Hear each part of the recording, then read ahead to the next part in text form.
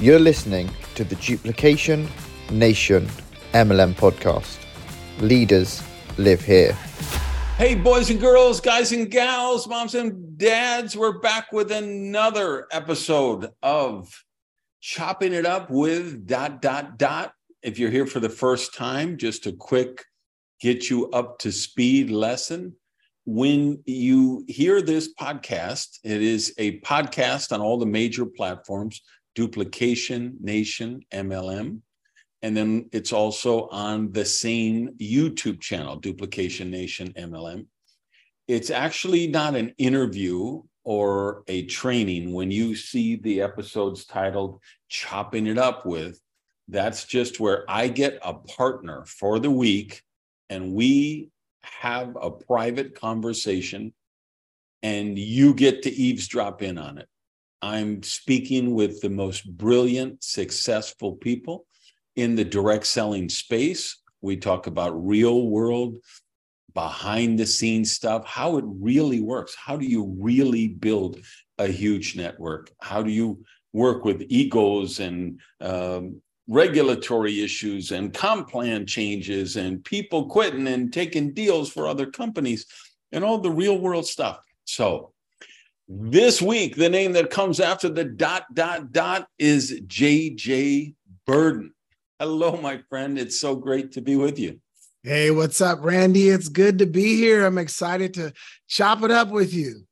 Yeah, and you know what? Let me quick look and make sure my Wi-Fi is on the right. Yeah, I saw the last issue. I got bumped off and it was very cloudy. All right, so I always, as you've seen the show, we just jump back and forth, but I always spend some time like, where would be a good place to start this conversation? And with you, I think I know the perfect avenue. For people who don't know, you played in the NFL for almost a decade. And even the people who know that, what they probably don't know is you finished high school weighing, I think, $140. You had no football scholarships. The legendary Oregon Ducks with the best uniforms in the college universe, in my opinion, right now, gave you, I think, track and field scholarship, which you took because they would also let you play football. Right. You got on practice squads, you got cut, you got picked up with teams, you got cut. Anybody in the world would have said, JJ, hang it up. This isn't your path. This isn't going to work out for you. And then you stuck and you worked with, and it's so tragic, but 3/4 of the people watching and listening to this are going to have to Google the following name. Joe Montana, one of the, Mount Rushmore quarterbacks of all time. So you played with Joe for, I think, 4 or 5 years, and then you played with the Falcons and had basically a decade in the NFL. And everybody you played with was probably twice your size. Everyone, so let's start with that. How did you persevere? How did you stay? How did you persevere when you had to be getting told this wasn't going to work for you? We talk in direct selling about facing rejection and hearing no. If people could only imagine what it is to face the rejection of being cut from a team, talk about, I don't know, where would you go with that? You know where, Randy, I would start. It's kind of cliche, but I had a strong why. We talk about it in our industry. Why do you do what you do? But even in sports, I had a strong why that was driving me from day one. Take you back. I was born and raised in Northeast Portland, Oregon, raised by a single parent mom. She dropped out of high school when she was a junior, worked really hard to take care of my brother and sister and I, but we struggled growing up. We struggled. And at a very young age, I decided I did not want to struggle. I wanted to sort of break that cycle. I wanted to create future opportunities for myself and my eventual family. And so not even knowing what a why was back then, that was the why, to get out of the hood, to change my circumstances. And I think what happened was when I realized that if you were good enough in athletics, you go to college for free. I was like, free? Really? And that kind of like, okay, here's my vehicle. And I think one of the advantages I had along the journey, though, like you mentioned, I was always a little guy. High school, I graduated 133 pounds, the number one wide receiver in the state of Oregon. No Division I college would offer me a scholarship. And I took that personal. And I said, okay, I'll show you. You know, it's like people say sometimes you can't always be motivated to prove people wrong. That's where it started. I said, I'm going to prove you guys wrong. And I had a game plan because I knew I was a D1 track athlete. And I was being recruited by all these track schools. Every school I went to, I was like, what do you think about me playing football? And every Division I school said, no, you're running track, except for Oregon. Oregon said, you come run for us. And if you can convince the coach the second year, you got our blessing. And that was kind of when I knew that, okay, I could get my foot in the door. Now it was just a matter of going through the process and just, going through that journey. And it, like you mentioned, it was filled with ups, downs, and rejections. But I just think having that drive to change my circumstances, Randy, was really key to me going as far as I did. We have so many similarities. You're like, I don't know, 5 or 6 years younger than me, but same thing, single mom, raising 3 kids. I had a brother, sister, wanted to escape being broke, be in poverty, and faced a lot of that doubts. I think the desire to prove people wrong is vastly underrated because the way it drove you, it drove me. And I think of so many successful people that I know that's absolutely what drove them and is still driving them today. Yeah, I agree. I often hear people on social media saying that that's not enough to really take you where you want to go. And I'm like, wait, hold up. Everybody's story is different. Because high school, they said you're too small to play college. I'll show you. Then when they start talking about the NFL and I'm 157 pounds, they were like, yeah, you might be too small to play with the big boys. And it was like, okay, I'll show you. And Randy, it wasn't even about playing in the NFL. It was just about proving them that I could.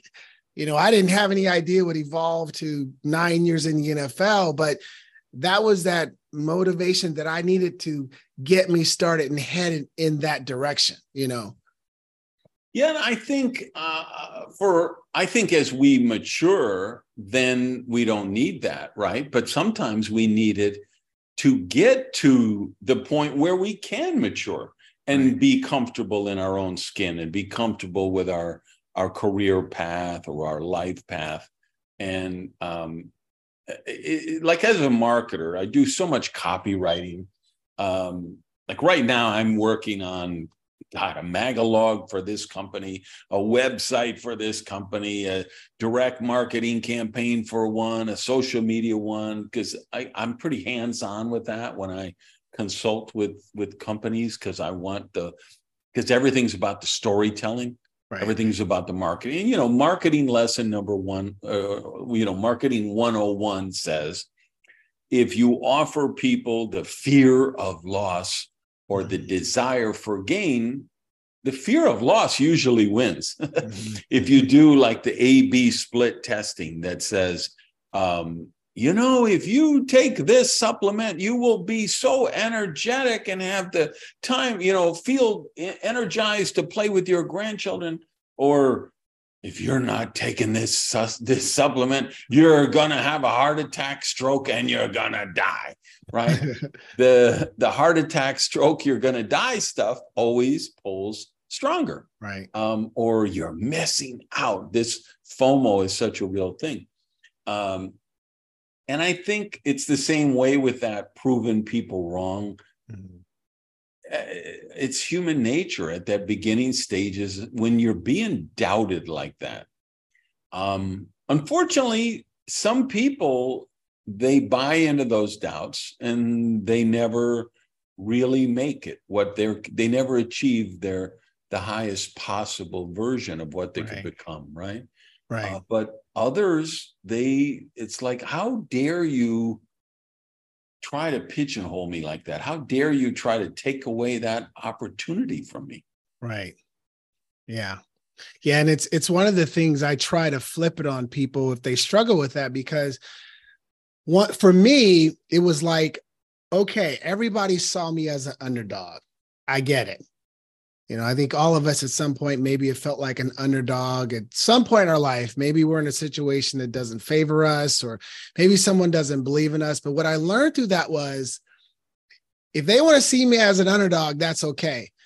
But see, I never believed I was the underdog, because if you believe you're the underdog, then that's going to be reflected in your efforts and your commitment from day to day. And then you're going to you're going to help them be right. And so I would say, okay, here's the deal though. I'm going to have a championship mindset, but I'm going to have the work ethic like an underdog, because an underdog usually outworks everyone. And it's just one of those things that kind of propelled me. And I try to help others understand that too, if they feel that they're in that situation. How does that serve you now that you've become an entrepreneur? You're very successful in direct selling, many years. How are you applying that? How are you teaching that, sharing that with your team? How's that coming to play? Oh, it's coming into play in a big way. I'm just so marveled at just the success tips, the skill sets, the abilities, everything you learn as a professional, I learned as a professional athlete, totally relates to our industry. And I think it's prepared me to be a better coach, to help team members, to pour into them where their weaknesses are in this industry, because we faced it in every aspect of the game. We faced it, dealing with challenges and obstacles, and, learning how to adapt and deal with change, and handling success, and maybe handling those moments where your back is against the wall and you're down by 40 points. You got to figure out a way to climb out of it. So I think it's helped me become a better teacher in this industry, to make it more relatable to the ones I work with, because as you know, we work with so many different types of people with all different types of backgrounds and challenges. And I just think that it's given me kind of a surplus, or a basket to kind of pull out and say, okay, this person needs this. Let's pour that into him. This person needs that. Let's pour that into her, so it's a work in progress. Here's something I'm curious about. I remember when Jimmy Johnson won the 2 Super Bowls with the Cowboys, and we could argue the third, because that was really his team that Schwitzer took over and got the third one. And he built a line where I think there was nobody on the front line less than 300 pounds. And I look at, like, I have a dear friend, I'm not going to say his name, but who's playing in the NFL right now. And he was just at 19, he was getting multi-million-dollar offers for baseball and football to sign. And I wanted him to go into baseball. He's a lefty who could throw. He was throwing like 90 plus when he was 17. Wow. Right? But he wanted to play football. He likes to hit people. So, he was just rocked, just washboard, whatever. But I see so many football players now. Lisa Jimenez, a dear friend of mine who lived here in Florida with me for a long time. Her husband did a surprise party for her one year for her birthday. And it's like, okay, I'm going to take her out, and then you guys all be waiting in the clubhouse. So we're in the clubhouse waiting, and there's this guy, pretty big guy there. And I'm thinking to myself, he looks like he used to be an athlete, big guy. He's probably 6'3", 6'4", probably about 290, so he's pretty paunchy, but I'm saying he looks like he used to be an athlete. Mm-hmm. And then he invited me to play pool. So we were playing pool and I got to talk to him. He wasn't used to be an athlete. He was a starter on the Miami Dolphins. Oh. And it was like shocking to me, like, how does a guy run around like this and he doesn't have a heart attack and die? And when I think of my friend, I mean, like he takes steaks and eggs and throws it all in the blender because he needs 15,000, 20,000 calories a day, and he doesn't have enough time to chew up the steak.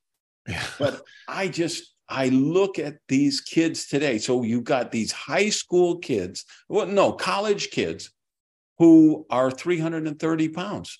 And I'm saying, how many of these guys are going to be dead of a heart attack by the time they're 40? I mean, what's your take on that? And of course, we know the concussion and all that stuff. How do you, and you've got 27 or 35 kids last time I checked. How do you feel about them playing football and the future of the game and all of that? Well, fortunately, they're all grown up now. The 8, the 3 biological, and then we adopted our 5 nieces and nephews. So my youngest niece was 6 when we got her. She moved out 2 years ago. So they're all out of the house. A couple are married, and fortunately, my children, my boys, did not really gravitate to that, which was great because I was like, I'm gonna let them do whatever they want to do, because I know if you go down that road, it's like you better have your heart into it and you better be ready to commit to it. And that wasn't their thing. And Randy, I was like fine with that, but what I see today, it's just the pressure now. It's starting at Pop Warner, the pressure that's being put on these children to be professional athletes. And no matter what the sport is. And you go into high school now, Randy, it's like they're pressuring athletes, these kids, to specialize. Yeah. They want them to train in football year round. And we didn't do that back in the day. We did multiple sports. We were out in the neighborhood. We had fun. We ran around. And now I think it's just so serious that I worry about the children, because the stats. High school athlete has 0.008% chance they're going to get a shot in the NFL. A college athlete has 1.6% chance they're going to get a shot in the NFL. And now the average NFL career has dropped to less than 2 years. Yeah. So these kids they're just pouring all this into them. And if they don't make it, I worry about them mentally and I worry about them physically, like you just said, with what they're doing with their bodies, so it's a shame. It's a shame to witness, and I can only control what I control. And that was my 8 children. And unfortunately, we didn't put that kind of pressure on them. Yeah. I see in baseball, because that's really my sport that I follow. They got kids on travel teams at 13, 14 years old. They're private tutors, or like Bryce Harper, he took his GED like when he was 15 or 16 so that he could go play in adult leagues, because he was such an incredible hitter. There was nobody his age who could pitch to him. He needed to play against grown men, and he held his own. Yeah. But most of the superstar athletes in anything, when I see interviewing, they're saying the same as you. No, kids should not specialize. They should play 3, 4, 5 different sports. But it's a big business now, right? It's just it is. Like with baseball, it's all the kids in the Dominican, all the steroids going on there, because if you show talent at 13 years old, they're coming to your family and saying, "Hey, we got a way off the island for this kid." Yeah. But you're going to need to send him to our academy. You're going to have to sign a contract to us that when he does sign, we get a percentage of the thing, and then we're going to tutor him or whatever. And it's rampant. They juice them up there, in that, because, I go there frequently because it's a beautiful country and I do business there, and beautiful people, but it is so poor. And if you got a shot to get it, a major league contract. And I mean, $1 million, which is like a really low signing bonus these days. $1 million in the Dominican Republic. I mean, your entire family would live for 10 generations on that. Yeah. So it's unfortunate. But it's a reality of the world. Things get businessified, and then everything, profit becomes people put too much emphasis on the profit stuff and not enough on the holistic, live a wonderful life, be a good person, right. develop your character stuff, right? Yeah, see, that's a good point. Develop your character stuff. And that's kind of one of the pet peeves I have right now about college sports, because of the transfer portal where athletes can just switch schools just like that. And I understand there might be some circumstances, but most of these athletes should not be leaving. They should stay where they are. And the thing that I worry about is, it's like, what are we teaching them? How are we preparing them for life after the game? Because when they get in the real world, as you know, they get that job. All of a sudden you don't like your manager. Oh, really? You think you can just quit and go to another job when you need that check to come in?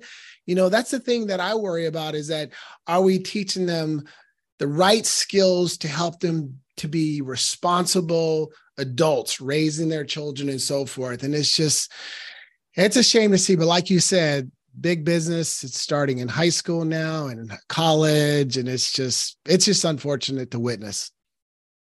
What do you see in the college game or the high school game in any sport?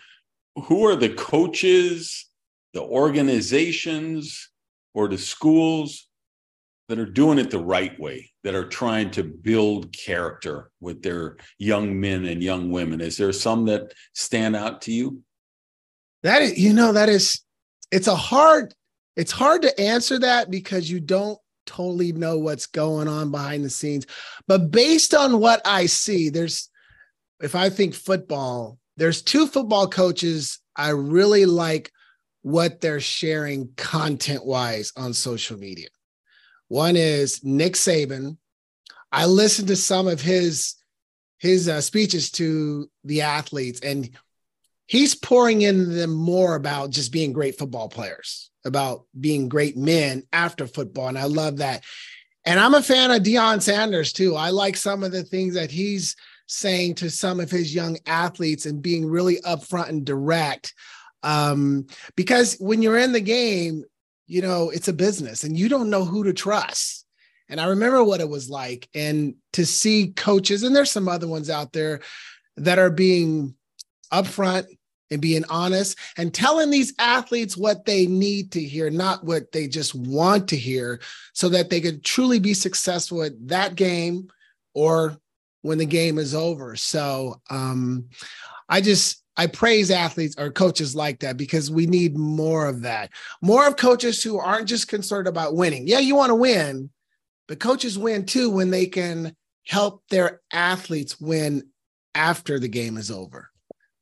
Yeah, Deion he's really created excitement in that program. They just sold millions of dollars worth of tickets. And, this is a school nobody took seriously for 10 seconds. And now looks like, he's attracting people and selling tickets. He's going to be the school's becoming a player. And he has the credibility to give that message, right? There's only one Deion Sanders. When Deion Sanders tells you this is how it is, you need to be listening, right? Yeah. It's something I share in my presentation sometimes when I talk about theory coaches versus player coaches, and how as an NFL player, we had a different level of respect for our coaches. I mean, we respect all of our coaches, but the coaches who actually played in the NFL in the game, they had an advantage over the coaches who hadn't, because Randy, the game is so much faster. The speed is unbelievable, and I always relate it to our industry of network marketing. And I always encourage our team members, make sure you're working with someone who talks the talk, who's walks the walks, who's out there in the trenches building a business and not a theory coach, so to speak, you know? I was just going to ask you to equate it to network marketing, and you did it perfectly. What do you have on your list to talk about? Well, I want to kind of go back a little bit because you probably don't know this. So I first saw you at the very first mastermind event. So I started network marketing in 2007, and I went to 2009 mastermind event. That was the first time I heard you speak. And I was so impressed that this was the first book I read in our industry, Making the First Circle Work, written by Randy Gates. I love this book. And my question to you is, I don't really know your story. I don't really know how you got involved and when. I don't know your story. I've heard you speak so many times, but I just kind of want to hear give me the 411 on you. How did you start in this industry? It's so funny. Well, there's two ways I can riff off this. Way number one is, I'll tell you how I started, but then I want to riff off on that, on a huge misconception about my career, I think, that's out there. So I'm 20 years old. I've quit my job as a manager for as a food and beverage director, the best job I have ever had in my life. There was this guy from from UAE who came to North Carolina and South Carolina, and he started buying hotels and renovate. He'd buy these properties where they hadn't kept up the maintenance, so the value was down, and he had hundreds of millions of dollars. Maybe he was a billionaire. I don't even know. We didn't even think in those terms in those days. But he would buy a hotel. He'd put 20, 40, 60 million dollars renovating it. And these were Hiltons and Ramadas and places like this. I'm not talking about the Waldorf Astoria or anything. These were pretty moderate name brand hotels. And one of them he bought was a high-rise Howard Johnson's. And he had a guy working at his Hilton who I had trained at Howard Johnson down here in Miami.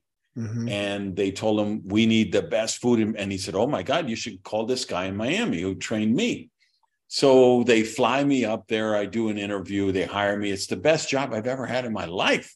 I'm making a fortune. I mean, we're talking like $650 a week fortune. Okay. But I negotiated I was savvy enough, for whatever reason, I negotiated a percentage of increase in sales over the year before on top of my salary.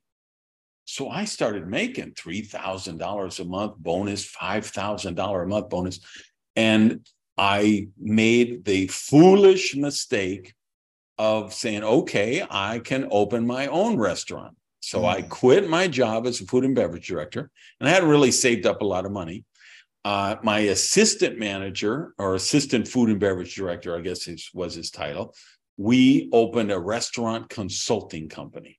And we took a classified ad in the Wall Street Journal. Why we picked that, I have no idea. Nobody in a restaurant business would ever read the Wall Street Journal, but we did. And nobody called. And then we leased a restaurant in Tarboro, North Carolina, from this guy who wanted a seafood restaurant. So we leased it. We put a manager in instead of one of us there, because we were living in Raleigh. That's where I relocated to take this job. And I mean, we were just losing our shirts. And he calls me up one night and he says, hey, what are you doing Saturday? Can you come over to the house? I have this guy coming and I want you there to protect me. I'm like, protect you from what? You got, first he had like 4 huge dogs. I mean, Dobermans and Shepherds. And I'm like, protect you from what? He said, well, I was at the gas station. I was filling up a pump and the guy was on the other side. And he started talking to me about making money. And so he's coming over and I want you here to protect me because I think it's Amway. And I'm like, Amway? What's Amway? He says, you know, the thing, they draw the circles about making the money. Like, Jimmy, I don't know anything about Amway. I don't know anything about circles, but I know we ain't making any money. So if this guy has money, making money, let's go. So I go that Saturday. He brings a yellow legal pad like this, red pen, draws a circle, writes you in the circle. Jimmy looks at me. I look at him like, all right, whatever. It's a circle. And then he drew those 5 circles under and the 25. And I hallucinated, JJ. I never saw leverage in my life. Wow. I was a food and beverage director because I started as a minimum wage dishwasher and then became a cook and then became a host, then became a waiter.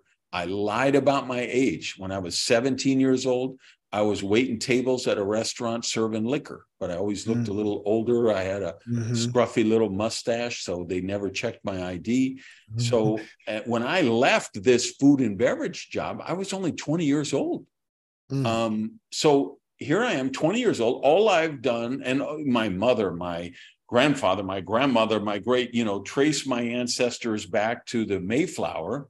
There's nobody who ever had leverage. Everybody in my family traded hours for dollars. Right. He starts drawing these circles and I'm like, holy shit, this is magic. I've never seen anything like this in my life. So I joined on the spot. Jimmy joined on the spot so he could sponsor me. And I became the newest member of the Amway Corporation. And the guy who sponsored us, his name was Jimmy also, Jim. He really didn't know the business at all.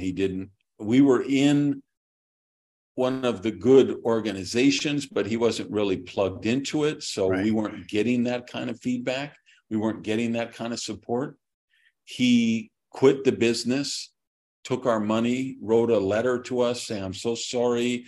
Your order isn't coming this month because my family, I've bankrupted myself, basically going buying books and tapes and everything. And, so I need this money to protect my family and I've left town.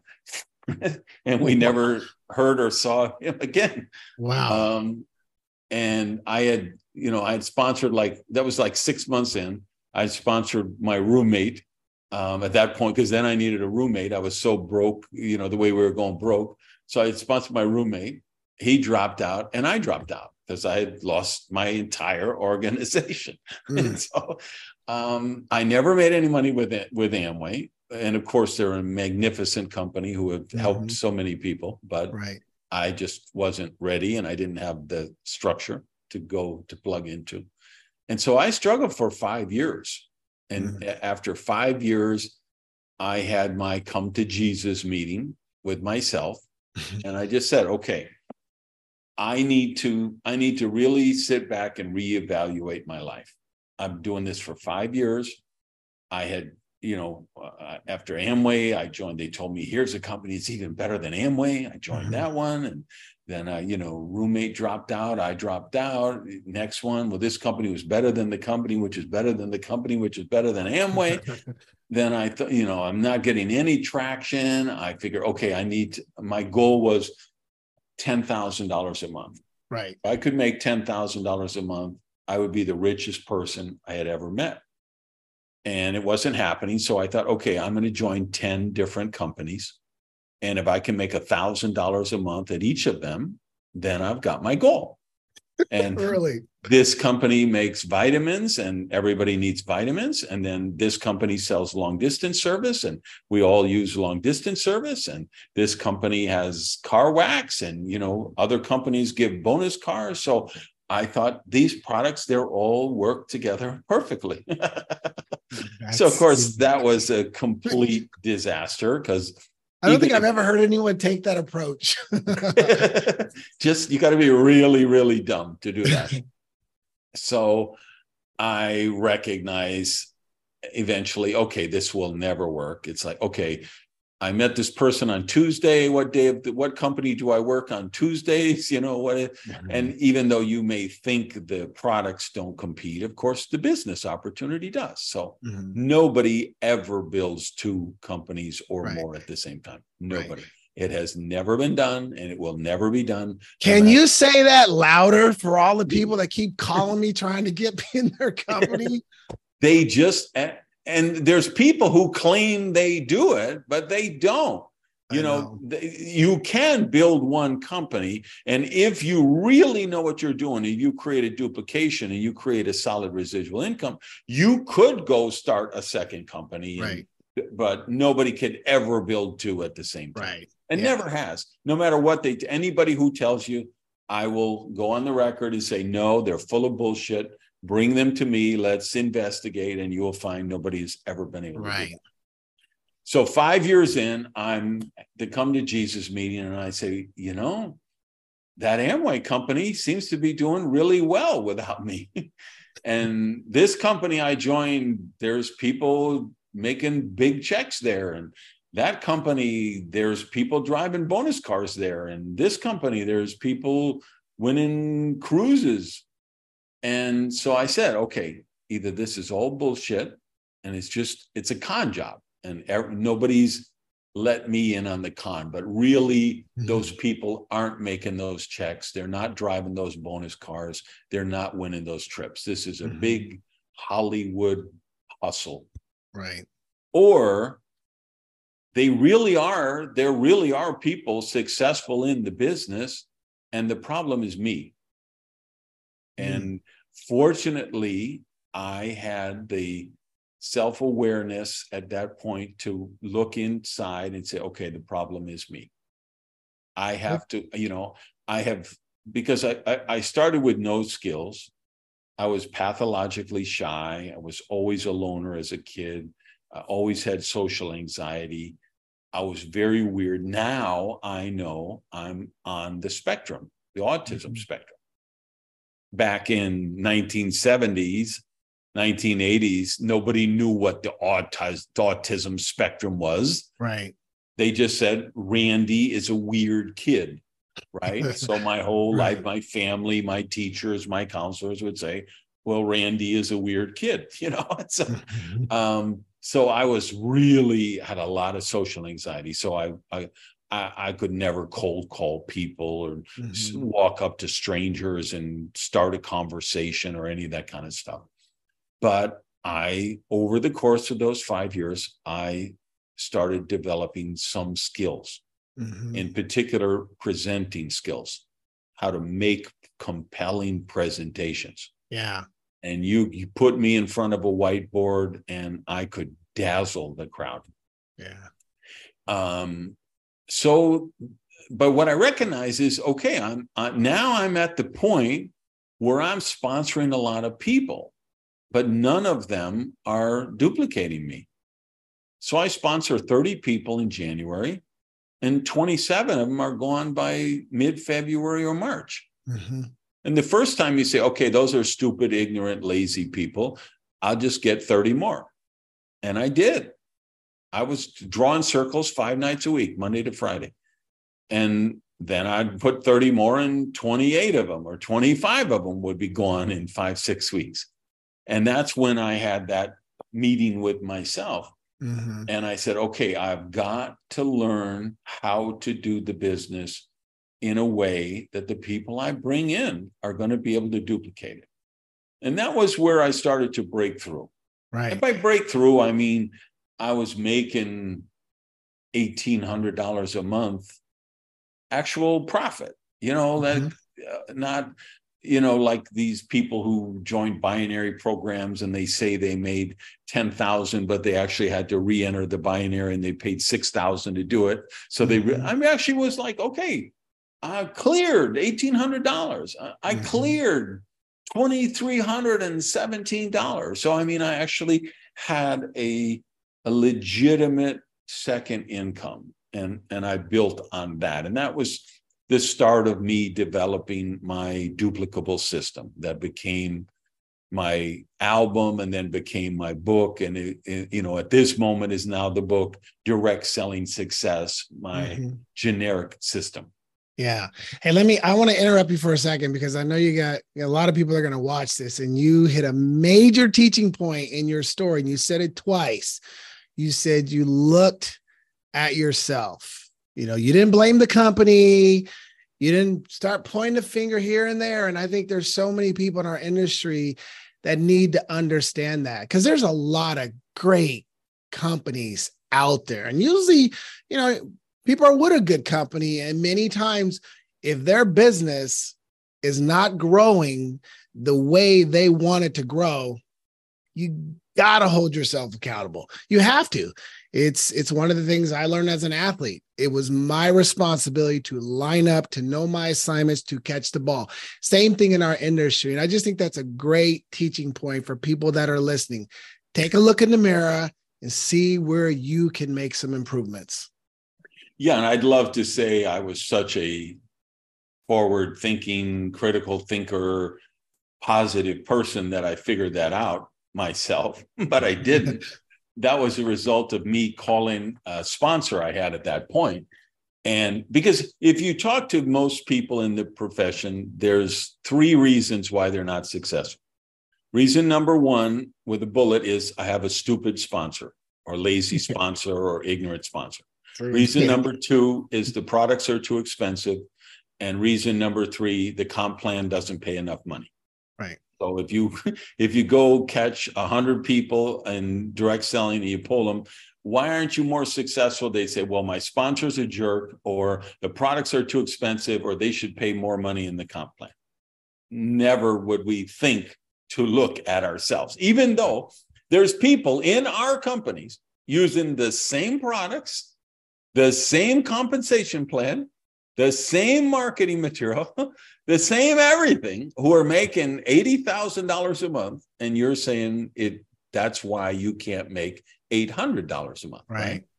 So I'm calling up my sponsor at one point, and I'm bitching and moaning about why I'm not successful and what's wrong with these stupid, ignorant, lazy people on my team, or the products or the price or the comp plan, and, everything like the professional victim does, which is what I was at that point in my life, a professional victim. And finally I say, I just want to find some people like me. And my sponsor cared enough about me to tell me the truth. He said, Randy, that's your problem. You did find people just like you. You went out, you sponsored a couple of people, and now you're sitting there calling them 15 times a week, seeing if they made you rich yet. And that's what they're doing. They're sponsoring a couple of people, and they're calling them 15 times a week to sit, and, I'm grinding my molars at that, but it was a real transformative thing. So that was part of the same process. So, yeah, I'm glad you zeroed in on that, because if that's the thing about these conversations, it's just this series, the reason it's blowing up is it's a PhD program in leadership is what it is, just with 2 people getting together every Wednesday and chopping it up, and the $1 million truth bombs, that drop per minute are so amazing, right? And it's stuff like that maybe you don't see in the normal training at an MLM company, right? Yeah, well, you just dropped another one. You went to your sponsor, and your sponsor was honest with you. It goes back to what I said before about, working with someone who's going to tell you what you need to hear, not what you want to hear. And that is so important when you've got the right mentor, the right coach, the right accountability partner. That we used to say in the NFL was like, feedback is the breakfast of champions, right? If you really want to be good and you've got that mentor, that coach who's going to be honest, they're going to give you that honest feedback, and you eat that up and you apply it, it can take you where you want to go. Unfortunately, not everyone's wired that way to take such feedback and apply it, So again, everybody's listening. Randy just dropped another one. Who's your sponsor? Who's your mentor? Who's your coach? Who's your accountability partner? It doesn't even have to be your sponsor. It could be someone else that you can go to when you're looking for that help, that honest help and feedback you need. Yeah. So who cares enough about you to tell you the truth, and más importante, who cares enough about you to tell you the truth with love and for your highest good. Some people will tell you the truth because they're jealous of you and they want to sabotage you, whether it's conscious. Most of the time it's subconscious. They don't even know they're doing it. If you can find 2 or 3 people in your life who love you enough to tell you the truth and want the highest good for you, that's when you've got it made, right? Yeah. You're not going to find 20. You're not going to find, if you find 2 or 3 your entire life, treasure them, nurture them, honor them, celebrate them, because that's where the breakthroughs live. So let me go with where I said I was going to riff on this. Okay. Because so now after 5 years, okay, the perception in the profession would be, okay, so Gage lost money, 5 years, he kept going to events, buying books, buying tapes, and blah blah blah, and kits and training, and then he figured it out. Now he has made millions of dollars. He's a very wealthy person, and he reached the pinnacle of success. Just it wasn't overnight, but after 5 years, he figured it out. And now he's got joy, he's got fun, he's got seasons in his life, right? As if people knew the truth of my career, of the kicks in the teeth that I had to take. Mm-hmm. So I start to figure it out. I join a company. I have a sponsor who tells me he gets very jealous of my success. We have a lot of personality conflicts. I'm, jumping ranks above him. Mm-hmm. So he tells me to my face that he will drive me penniless from the business. Right? Now, people say, well, why would he do that? That would be so stupid. Of course it would be so stupid, but people do stupid shit all the time. So I had that. So I figured, I'm going to find a different company. Mm-hmm. I find a different company. They have this amazing story. It's a wellness company. I gravitate to wellness companies because I was very unhealthy in my early years, and I wanted to become healthy. Right. I'd smoked 3 packs a day, and I was a teenage alcoholic, teenage drug addict, so health spoke to. So I find this health company with this amazing story. And the founder is like the 22nd generation of his family from Asia, who's a great herbal master. And he studied at the feet of his grandfather, who was a great, and they had these recipes that had been passed down since the Boxer Rebellion in China. Mm-hmm. And oh my God, it was perfect for me. So I'm going along, I'm starting to get a little traction. And his sisters of the founder start a new company, and they start suing each other. Mm-hmm. So it goes to court, and the court rules, and I get a cop. So I say, I need to see these court documents. I need to find out what is going on. So in the court documents, they literally, it's literally the transcript of the testimony. So the founder of my company is on the stand, in the witness stand. And the attorney for the sisters says, not in this language, but, hey, everything you're saying is bullshit. You know that your grandfather was not an herbal doctor. He sold swimming pools or, whatever he did. And he's like, and he's under oath. So he says, yes, that's true. And your family didn't pass down these recipes since the Boxer Rebellion. Where did you get them? And he said, well, it was a book I found at a bookstore in Taiwan or Hong Kong. I think it was Hong Kong. And I read this court document and I say, I cannot do this. I can't look anybody in the eye and tell them they should join this company. So we didn't have the internet then. I wrote a letter and sent it, a resignation letter, and sent it by registered mail and renounced my distributorship. And so I said, I'll just train people. I've learned how to do this business now. I'm really getting good at it. I know how to find good candidates. I know how to make good presentations. I've got this generic system I'm developing. I'll just be a consultant to the profession. So that's what I did. So I'm doing that. And, you always have that desire, like, hey, why am I not back in the field? But I was kind of gun shy from getting thrown off the horse, and I didn't jump right back on the horse. And then I start consulting with the company, and I love the people. The company was called Envion. Matt Freeze was a founder. Cindy Anderson is vice president. They were just wonderful people. And it was built on this premise of the zone diet. And they're kind of, call it the head of their scientific advisory board was Dr. Barry Sears, and he wrote the book, The Zone. And so the company was blowing up. I'm working with them, and, they had a lot of,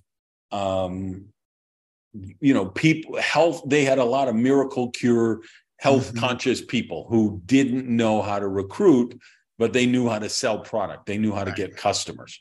And of course, they're making claims that are pretty, it's really iffy when you're making product claims in the US, right? So, so they had brought me in to work with, so I was working as a consultant, and then we came to the mutual agreement that I was going to go back in the field and really show these field leaders what it looks like to be a kind of a rock star leader, where you're bringing in people on the business, not just signing up people who want to lose weight, but how do you attract entrepreneurs who are going to build a team? And Matt and Cindy Matt and Cindy, wonderful people. I loved them. We had this great group of leaders that many are still friends of mine to this day. I loved it. So I go back in the field. Going on, things are happening. I get a call one night. It's Matt. He says, well, Barry has broken his contract. He's starting a new company. He's going to sell his own zone bars. We're trying to make it. We tried to make it. I don't know how much time went on. I got another call, and they said, listen, we can't pay commissions anymore. Losing him just kills us. We could keep suing for another 10 years, but we don't have the money, and we're out of cash. So people can buy the products, but they're not going to get any commissions or have to kill the comp plan. So I'm devastated once again. And once again, I say, okay, I'm just going to be a consultant, blah, blah, blah, blah, blah. And so for 7 years, I just work as a consultant, and I'm writing books, and I'm doing seminars, and I'm training everybody. Okay. You can I will sit here, look in the camera, and say, I have trained more MLM millionaires than any living person on earth today. I really believe that. And send in Anderson Cooper and the 60 Minutes camera crew. Go ahead, let's do it. Because I'll say, all right, let's go look at Herbalife.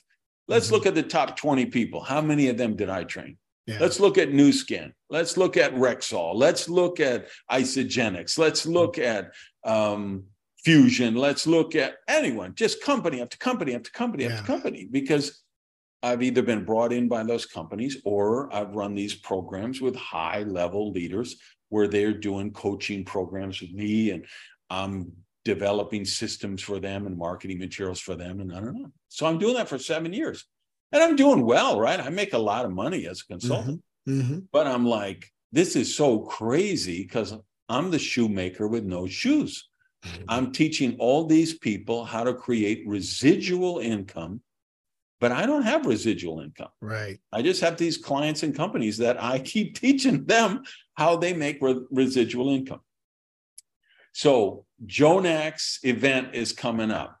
I don't remember which one, but one of the mastermind event. Maybe it's the first one you were at. Maybe it's another one. I don't know. Mm-hmm.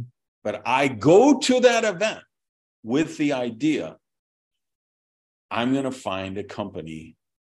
When I leave on Monday morning, I'm going to have a company that I'm going to join, and I'm going to go in the field. Really? So you're going to determine this at your event? At the event? At Art's event. I knew that was 80, I knew there was 80 different companies that were registered to attend. Mm-hmm. Right. And I told myself, okay, I'm going to go circulate around. I'm going to talk to as many of those 80 companies as I can, because I'm going to find one and I'm going to start working it by the time I leave here on Monday. So, because for 7 years, I mean, I had such psychic damage. I mean, to this day, I have people that were my dear friends in that company, in Envion, that they would never return my phone call because they hold me responsible. Right. Because I brought them into it, right? Like I planned that or wanted that. Yeah. So for 7 years. So finally, after 7 years, I'm over it. So I go, and that year is the first year Eric Worre is one of the speakers. Art has brought him in. So somebody's on stage. I'm on the back wall, standing next to Worre. And he says, "So, what's going on? What are you doing in your life?" And I say, "You can't believe this, but I'm actually coming here this weekend to find a company to join." He says, "Really? You know, I'm just doing my due diligence with a company out of Salt Lake City. And, you know, and so, and I shared this part on the show with Higginson. So some people know this. He says to me, you know, this company in Salt Lake City. And I say, "Is this another goddamn Mormon company?" And he says, "Yes, what can I tell you? The Mormons are really good at network marketing." And I'm like, "It's true, they are. They all have 10 kids. So if you just sponsor your own kids, you're going to be diamond in just about any comp plan anyway." You know, just having fun with it. So he says, "Well, if you want, you know, come, you can come up to my room and I'll show you what I've got so far. I'm doing my due diligence." Now, of course, I didn't know this because, you know, the policy is at those events, you can't be a speaker if you're recruiting people for other deals, right? Yeah. Well, I didn't know Eric was recruiting people all weekend at that. That's, you know, Art kind of threw him off the program after that. Oh, really? Yeah.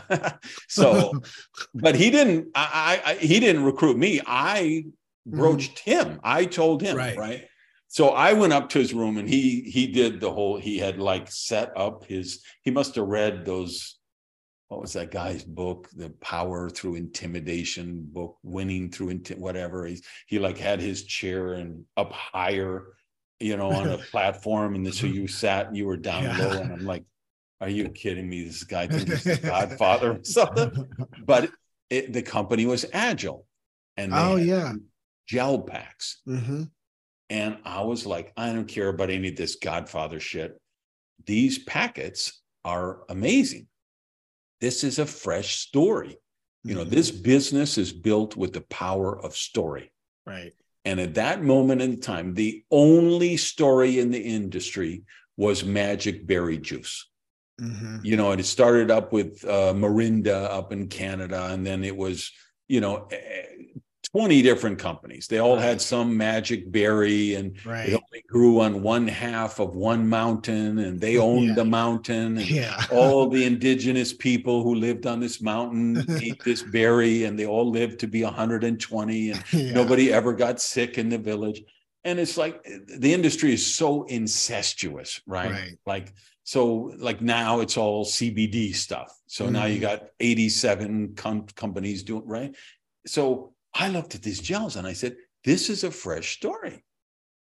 I could get water cooler conversation going about this. So I joined the company. And of course, I had an amazing run with that. And I became the #1 income earner in the world. I made more than $1 million a year. I had more than a decade of that. It was crushing. Mm-hmm. Meanwhile, there was problems with the ownership group, the people who had invested in the company, and they were looking to cash out their investment. So they broached other people.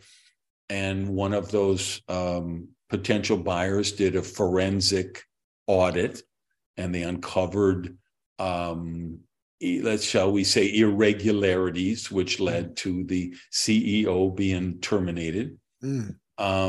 And then they just took two of their vice presidents, Jeff Higginson, who was on an earlier one of these, and Jeremiah Bradley, who will be on a future one. And they made them co-CEOs. And they did an amazing job trying to rescue the company after, you know, the investors saying, no, we're not putting in any more money. I mean, we were killing it. We were the company everybody hated. I remember.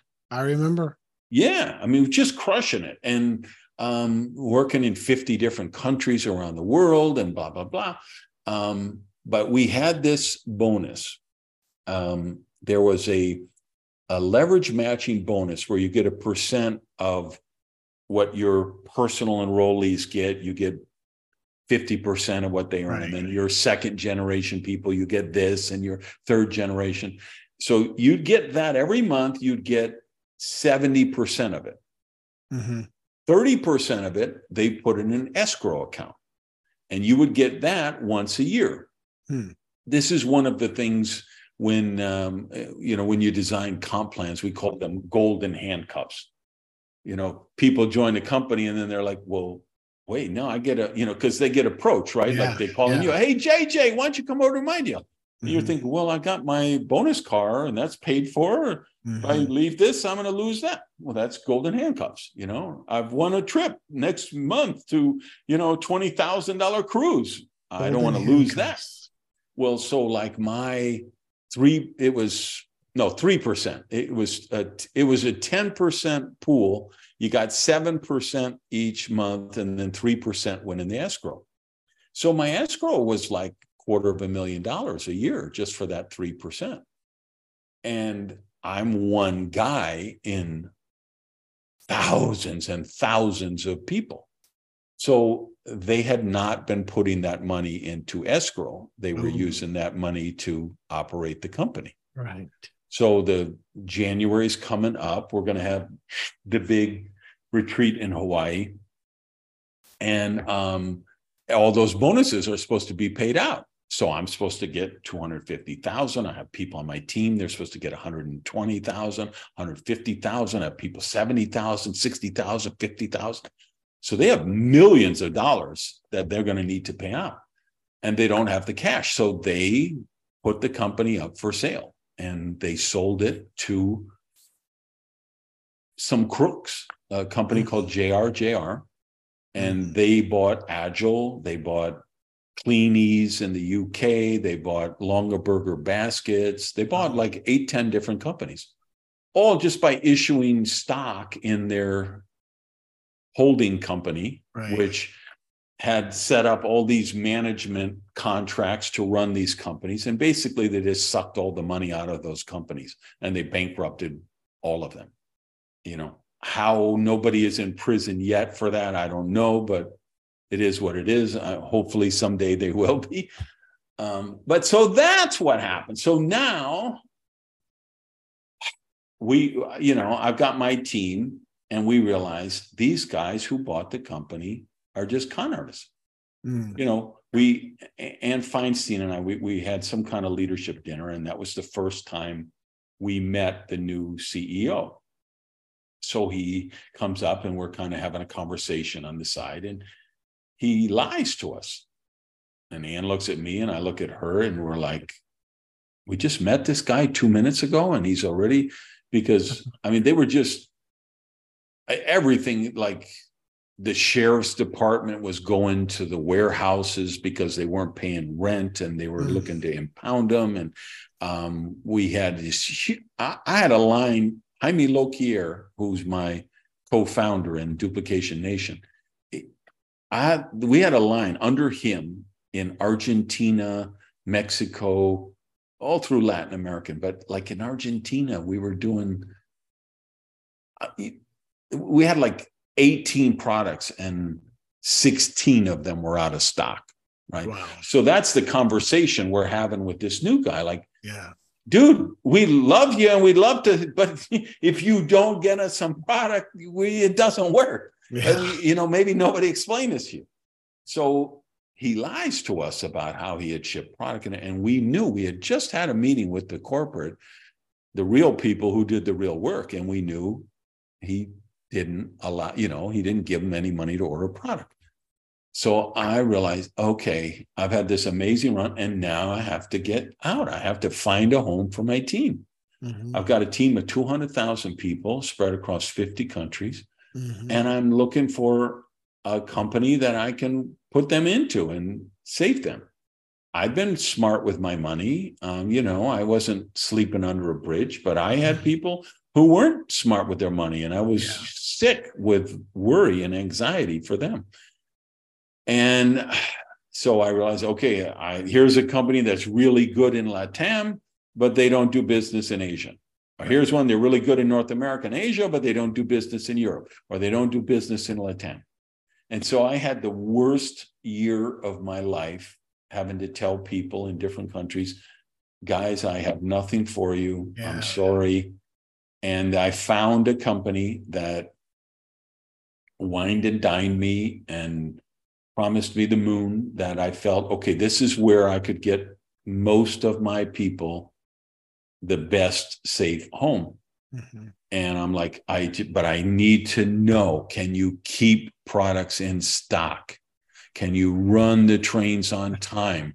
Can you create do you have the website, the IT? Oh, we just spent $2 million on IT. We just built our own new factory.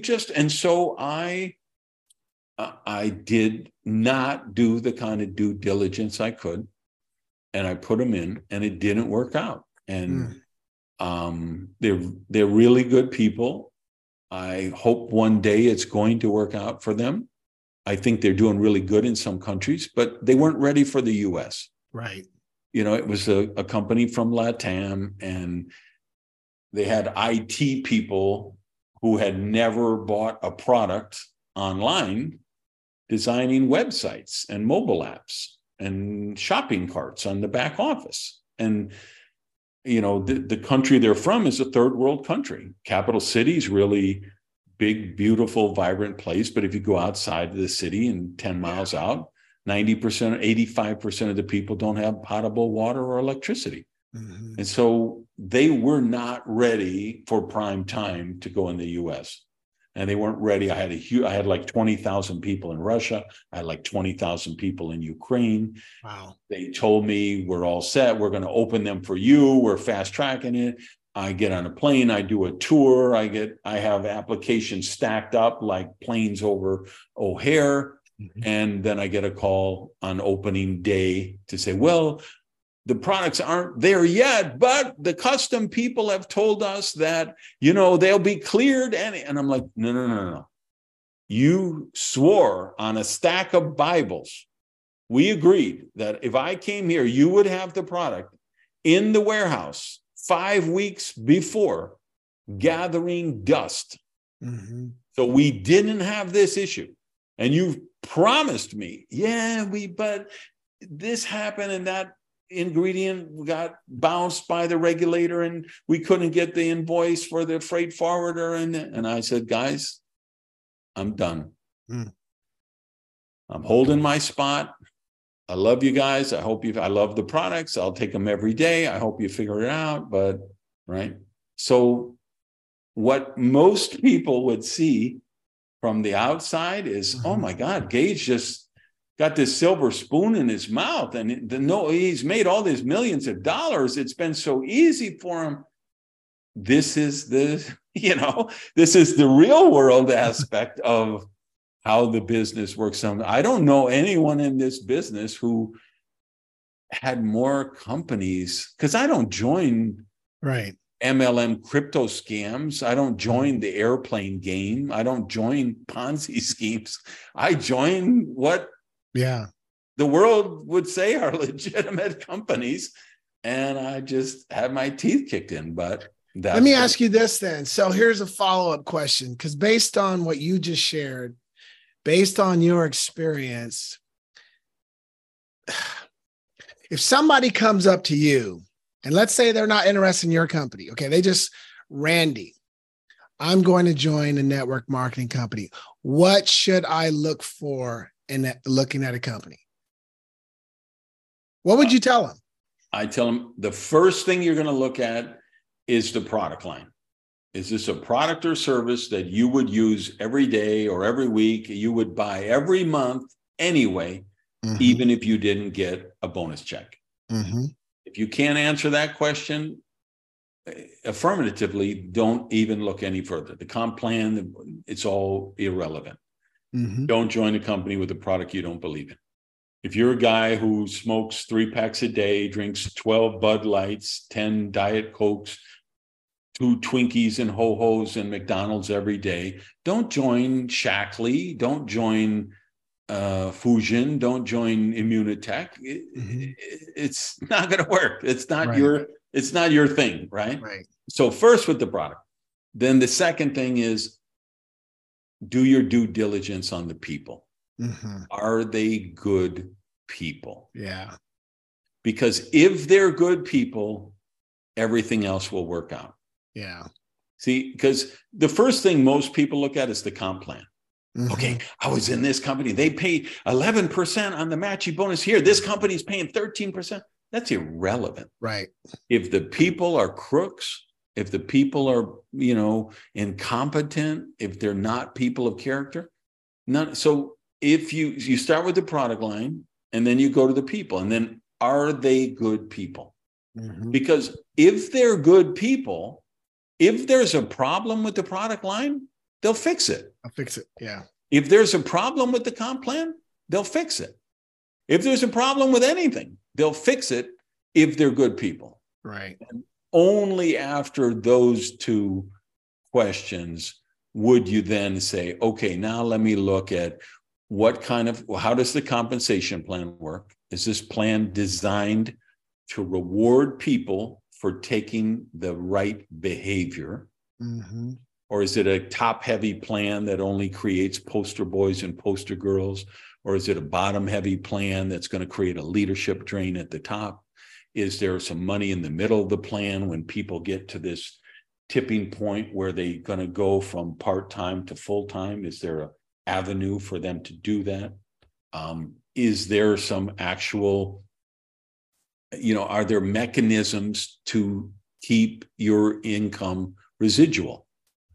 Some companies say, okay, our comp plan is you have to sponsor 12 new distributors every month. Well, by the time you have a team of 10,000, even 5,000 people, you shouldn't be sponsoring 12 people every month. You don't have time for that. You're running an organization of 5,000 people. Yeah. So if the comp plan makes you schedule, you'll never have residual income. Okay, the first month you can sponsor your dog and your cat and your goldfish, and the second month you can sponsor your dead grandma and your dead uncle and whatever. But by the third month you're out of dead people and pets, and then what do? It's like you're not going to earn what you've developed because you're not going to be able to qualify. So the plan, it needs to be a good plan. Yeah. And then I'm going to look at, okay, duplicable system. Do they have tools? Do they have a compelling recruiting video? Do they have a kick-ass PowerPoint presentation? Is there a product story? Is there a compelling story of origin about how the company was formed? Is there field leadership doing events? Are there online meetings? Are there in-person meetings? Are they running a company convention? Do they have leadership academies? Is the support structure there? Because the problem with too many companies today is they're building them for, in the new book, what I call the MLM zombies, the people who just keep jumping from company to company, right? You got to build your system for the Uber driver who has never been in the business before. Right. And the waitress and the dental assistant and the school teacher. And then you're going to, that's the stuff I tell people that's, if my book, Direct Selling Success, I think the chapter on how to pick a company is more than 5,000 words. Really? Most books in network marketing are not even 5,000 words. Mm-hmm. They're like 2,000 words, and 13, the chapter on how to recruit is 2.5 pages. I put 5,000 words just on how to evaluate the comp plan, the product line, the support structure, the people, because then you can find the right company. Yeah. I just think it's excellent what you shared, because I've been in the industry now 17 years. Been with 2 companies. My first company, I was there for 6 years. And when I look at your list, love the product, everything else does not check. And it's why that company is filed for bankruptcy. They're no longer in existence, so, but that experience helped me to make a smarter choice the second time around, so it really does make a difference. That's why I think it's great that you're sharing that, because not only do you have experience, but I didn't know some of the challenges you've experienced in your journey, and so you definitely can speak with that freeness of speech.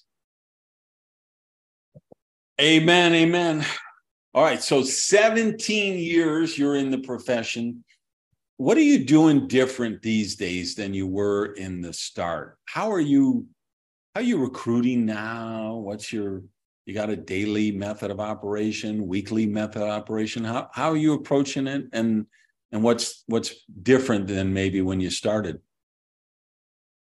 Social media.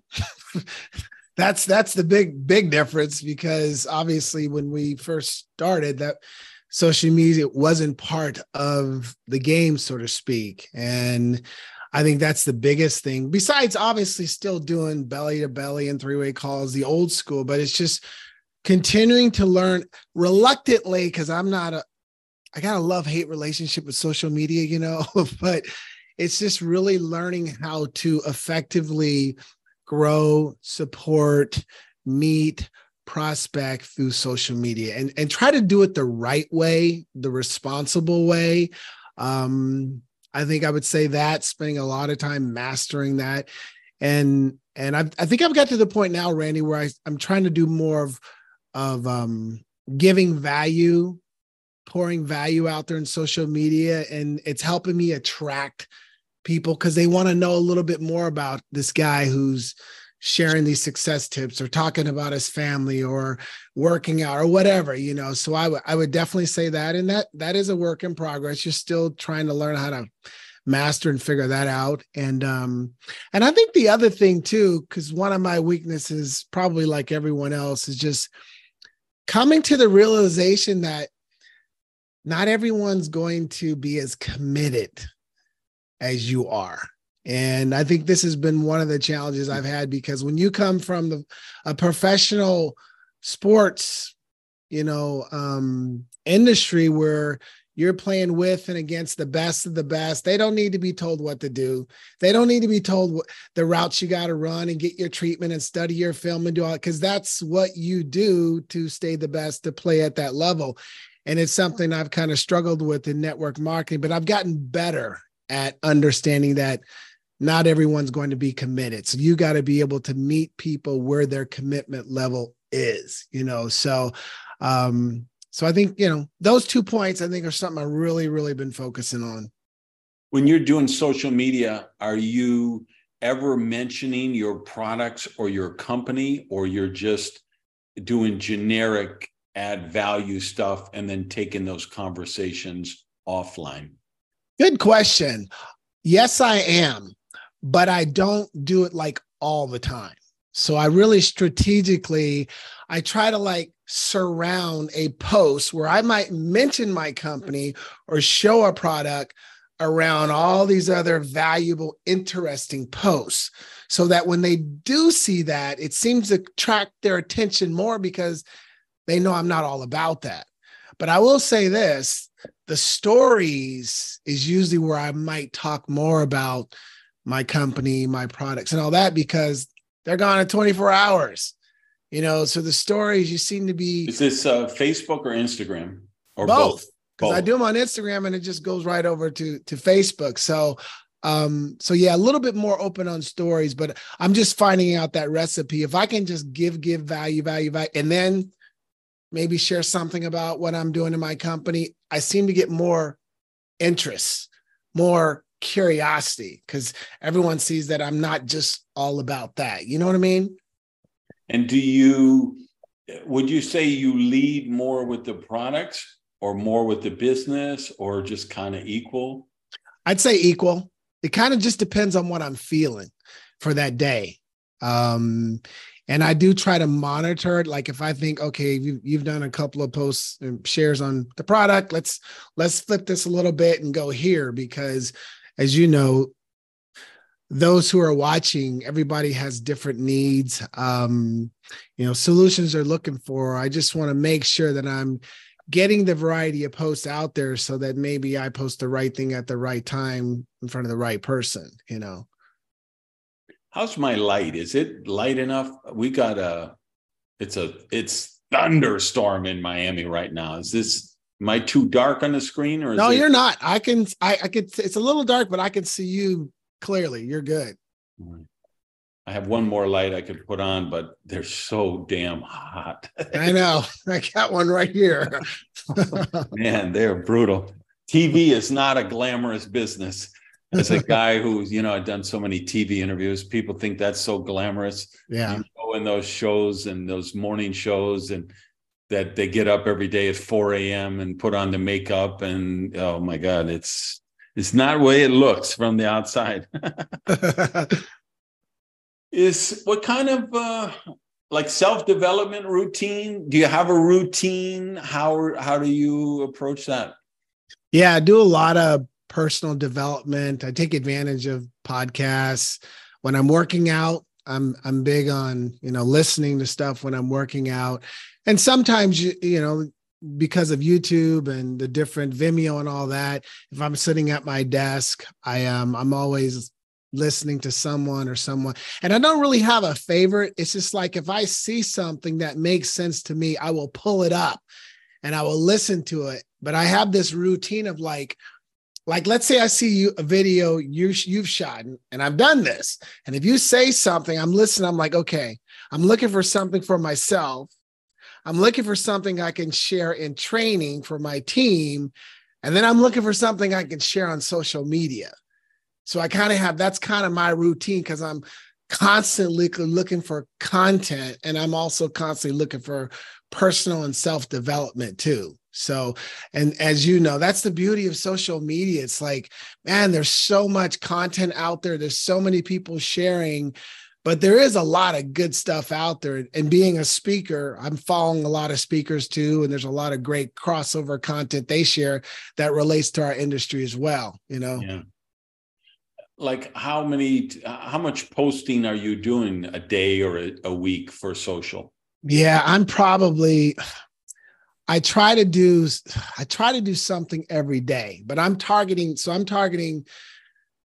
Facebook, Instagram. I am now doing TikTok. Mm-hmm. I do some Twitter, and then I do some YouTube.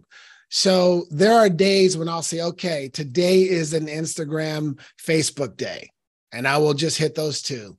And then there's days where I'll say, okay, I'm going to do a YouTube, and it's LinkedIn. So I try to just space it out, but every day I'm doing something. And if I don't post something, I'm doing a story, because you always have those followers who are kind of watching your story, because it's like your own, what do you call it? Reality show. People are watching you. And so I take advantage of that. And then there's some days, Randy, like if I've been really busy and I just haven't got on social media for a while, I have this whiteboard over here, and I will write down, okay, here's all the platforms, and I put a box next to them. I got to post on all these today. So sometimes I'll just go balls to the wall and just hit everyone every single day. But it's just, it's our industry. Like I said, it's a love-hate. And I do realize that consistency and social media does make a difference. whether you're posting or whether you're just supporting posts, liking and commenting and supporting other posts, which I will also time block to do as well, because obviously that's a great way to connect with new people. Yeah. How you mentioned when you're working out, so here you're you're an athlete at the highest levels. Now you're retired. What's your physical workout routine look like these days? It's pretty consistent. I mean, Monday through Friday, I'm doing something. I'm weights, Monday, Tuesday, Thursday, Friday. I'll probably mix in some cardio. My wife loves to walk on Saturday and Sunday. I try to take 1 or 2 days off if I can, but my last year in the NFL, 1997, I was with the Atlanta Falcons and I tore up my ACL ligament my last year. And I remember having surgery, and Dr. Smith, he said these words to me. I never forgot. He said, because this was my second knee surgery. He said, at some point, you're probably going to need knee replacement surgery. Now, that depends on one thing, how well you take care of your health. He said it could be 39, 49, it could be 80. He says, don't stop working out and keep your weight under control.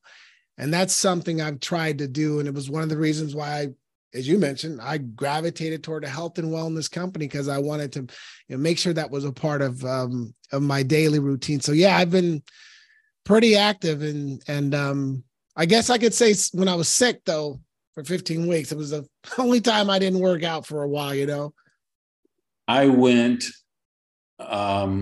I could honestly say my rule is, okay, I do cardio every day, Mm-hmm.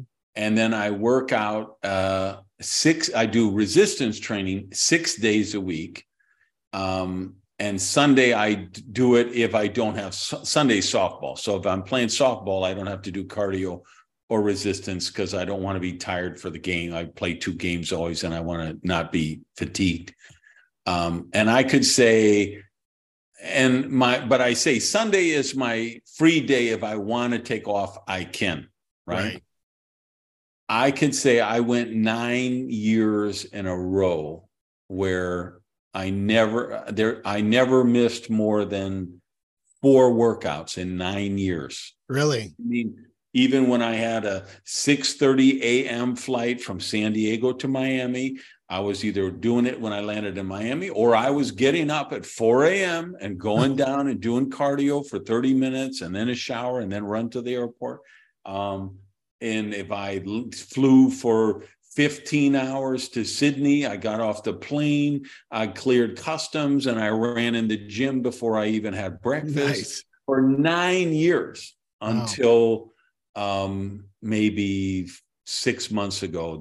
What I have is histamine intolerance, which comes from taking too much antibiotics. And because I was going to Peru and San Salvador and all these places where the water is so bad, and I was getting these infections. So I was, and sinus infections, because I was flying a million miles a year. And so I was doing all these antibiotics, and it just destroyed my immune system for whatever. And so, God, I had weeks now in the last 6 months where I did 1 workout a week.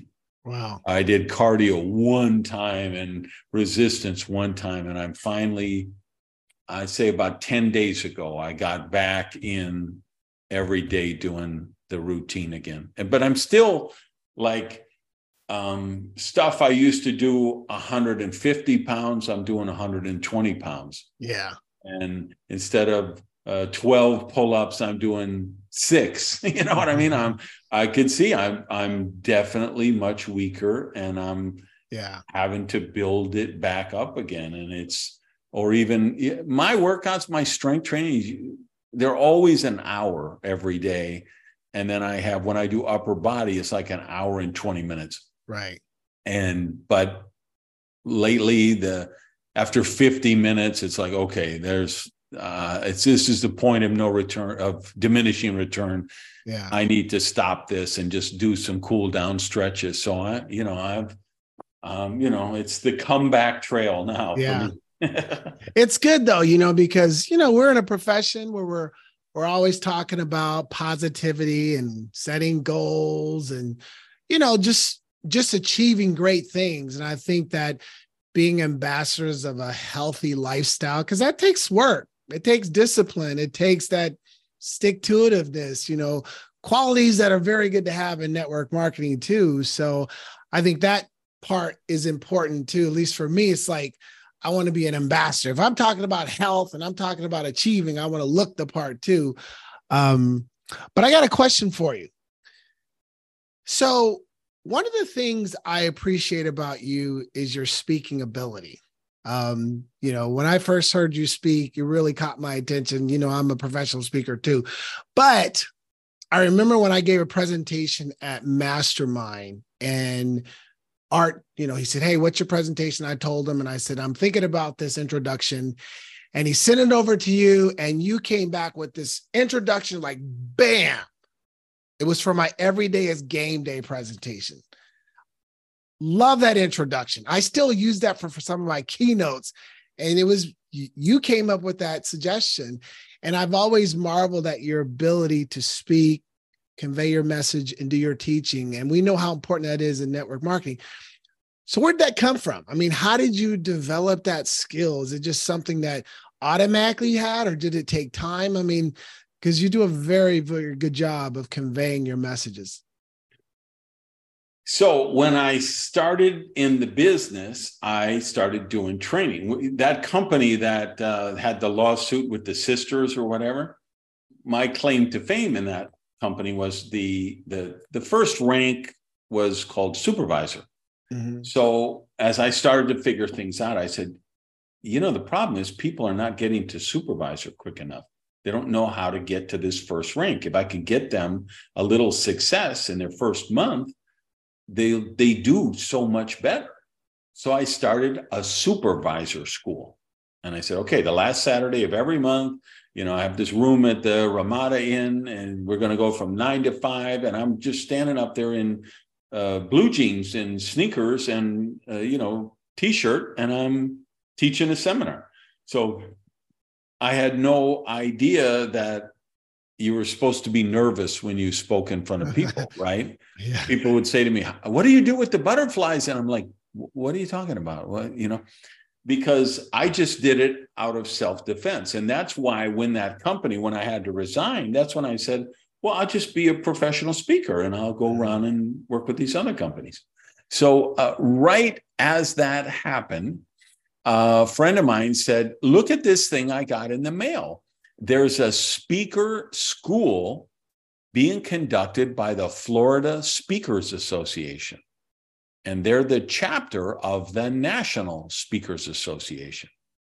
So I joined that chapter, and then I joined NSA, which is the national one.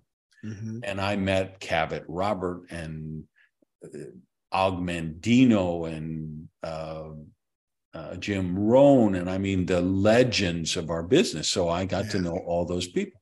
And Bill Gove, who was the first president of the National Speakers Association, he just adopted me. He was like the father I never had. I did a little like a showcase of 3 minutes where they would have everyone come up and do 3 minutes. So I did 3 minutes, and he just felt I was the most amazing speaker he ever saw. And he just adopted me. And he was the reason when I had my first midlife crisis at 40, and I said, okay, that's it. I'm going to retire. I'm going to race vipers and play softball and drink out of a coconut. I did that for like 9 months. I was going crazy. And then Bill called me up and he said, we got to meet for lunch. And I said, okay. So I met him for lunch, and he said, you are the greatest speaker in the world. And I know because I used to be him. And you need to get back on the platform. And I still get chills when I tell this story. I just remember him at that luncheon saying that. Wow. And that's why I became really good on the platform, I think, because I was networking with those kind of people. Mm-hmm. And I had a lot of pride. Like when I first went to the NSA things, they would have these keynoters who they only had keynoters do keynote speeches. They never had seminar people or workshop people. It was totally keynote focused. And so these guys would get up and they were the cream of the crop. They were amazing on the platform. And they were getting paid $10,000 a speech. I'm doing seminars where I'm selling my books and tapes and coaching programs, and I'm making $150,000 in a day. Because we'd say, okay, it's $77 a person. I'd have 400 people in the room times $77. And then I would have the back of the room thing. And we'd sell $80,000, $100,000 in a day. And I'd do one Saturday and one Sunday. So I would go to NSA and being shallow and insecure and neurotic. I'm like, these fucking guys, they make $10,000 and they think they're hot shit. I'm making $100,000 a day. And I don't even, I'm dropping F-bombs from the stage. I'm wearing blue jeans. I'm not, I don't play any of these games. I don't work with the speakers bureaus. I don't have to bother with any of this shit. The arrogance that comes from being wealthy at a young age when you grew up poor, right? Like you see in sports when the guy gets his first $5 million signing bonus and buys 7 Lamborghinis for every day of the week. And, so I'm so arrogant, but I go back to the convention every year and then I start to see like, wow, look at the way she wove that story in to anchor that point. Wow, look at the way he uses humor to disarm the audience and get them to open up to the message he's trying to share. And, oh God, what's his name? Lou Heckler. So Lou Heckler does this keynote at one of the things, and he just starts out, he talks about he's sitting on the porch with his grandpa watching the cars go by. So he opens with, and he's sitting in a chair as he does it, like he was with his grandpa. And he tells the story. And then he gets up and he starts telling his keynote speech. And then 60 minutes later, he goes back to the chair and he sits down and he ties it together with sitting in the chair with his grandpa watching the cars go by. And I'm like, this is a work of genius. Yeah. And then I look and I say, so I take a Harry Chapin song like Cats in the Cradle or Taxi. And I say, this is a perfect keynote speech. He starts here, Cats in the Cradle. What the kid wants dad to play. Come on, dad, throw a ball. Oh, sorry, son, the new job's a hassle. And the kid, and we go all the way to the story. And now the son is the father. And he wants the son to, and the son is like, sorry, dad, the new job's a hassle and kids got the flu, but it's sure nice talking to you. Or his Taxi story where he was going to be she was going to be an actress. He was going to learn to fly. We go through this whole song and then 4.5 minutes later, he takes us back and now she's acting happy inside her handsome home. And me, I'm flying in my taxi, taking tips and getting stoned. And the whole story is, he's driving a taxi and, they broke up. They missed each other for a year. He's driving a taxi in San Francisco one night. This lady gets in, it's pouring down rain, and they realize it's each other. But of course, now she's acting happy in her handsome home and he's right. So it's like this gut punch at the end, but it took you. So I see a song like that and I say, oh, how can I build my keynote speeches like that?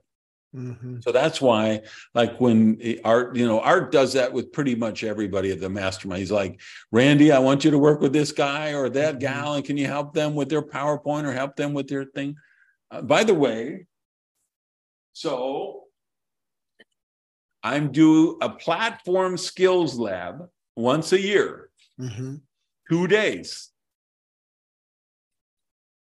It will be, and I believe this is going to be the last year because I'm so busy with this new Duplication Nation project. I just can't keep doing these other programs, even though I enjoy them. So the next one is going to be Friday, September 29th or 30th and 30th in Miami. You are more than welcome to come as my guest. So you just let me know and I will send you the details. Well, what's interesting is I think I've always locked in on your event because we're constantly trying to get better. We all should be on a growth journey. And I am always, as a speaker, you're just trying to get better and improve your skills and just the impact you made on me that the first couple of mastermind events and the way you took my intro, because it's helped me to be able to do other intros similar to that, the importance of grabbing their attention and coming back. And I was like, man, I need to go pick his brain a little bit more, see what else he can teach me, so I'm going to mark that and see if that works. Cause I would love to, Randy, when I give that intro about every day is game day. Do you remember that when I was like, it was my first day, every day is game, man, the audience usually goes, whoa, right when I hit that punchline, every day is game day, because that was my wake up call in the NFL. So it's just very powerful. But so what I'm doing at that Platform Skills Lab is we just workshop that stuff. People think, oh, is Randy there talking for 2 days? No, I talk for about an hour to set the stage. And then it's all workshopping material. People are coming up on stage and saying, hey, I have an idea for a keynote. How can I structure it? Or, hey, I want to, and then, so what, and this is really good training for everybody in direct selling, Oh, yeah. I don't care what anybody tells you. We have a cliche, the person with the clicker makes the most money. If you're the one who's on the stage doing the opportunity presentation, if you're the one in the Zoom room leading the opportunity, you're the one making the most money, because the people who can make the most compelling presentations make the most money in our profession. Yeah. So what we do at that, and this is what everybody in our space should be doing. And for you guys listening, go to randygage.com and click on what it'll say, Catch Randy Live, and look for Platform Skills Lab. And you can get the details if you want to come. We're just workshopping stuff like that. So we'll say, like the way I build material is, I'm always saying, we have to get this from your life. What is, and I'll say, what is the worst day of your life? Tell me about it. Oh my God, my daughter was run over by a drunk driver. Oh man, the day my wife came in and told me she wanted a divorce. Oh, the day in my company, I had to file bankruptcy for my company. The day, whatever. And then I'll say, okay, tell me your best day of your life. Oh my God, when my son was born, or when I took my company public and I became a billionaire, or when my first book got published, or I finished writing the opera I spent 3 years. That's where the material comes from, right? And then we say, okay, so now, because what did I learn from Bill Gove, that guy, the original? He'd say, Randy, tell a story, make a point.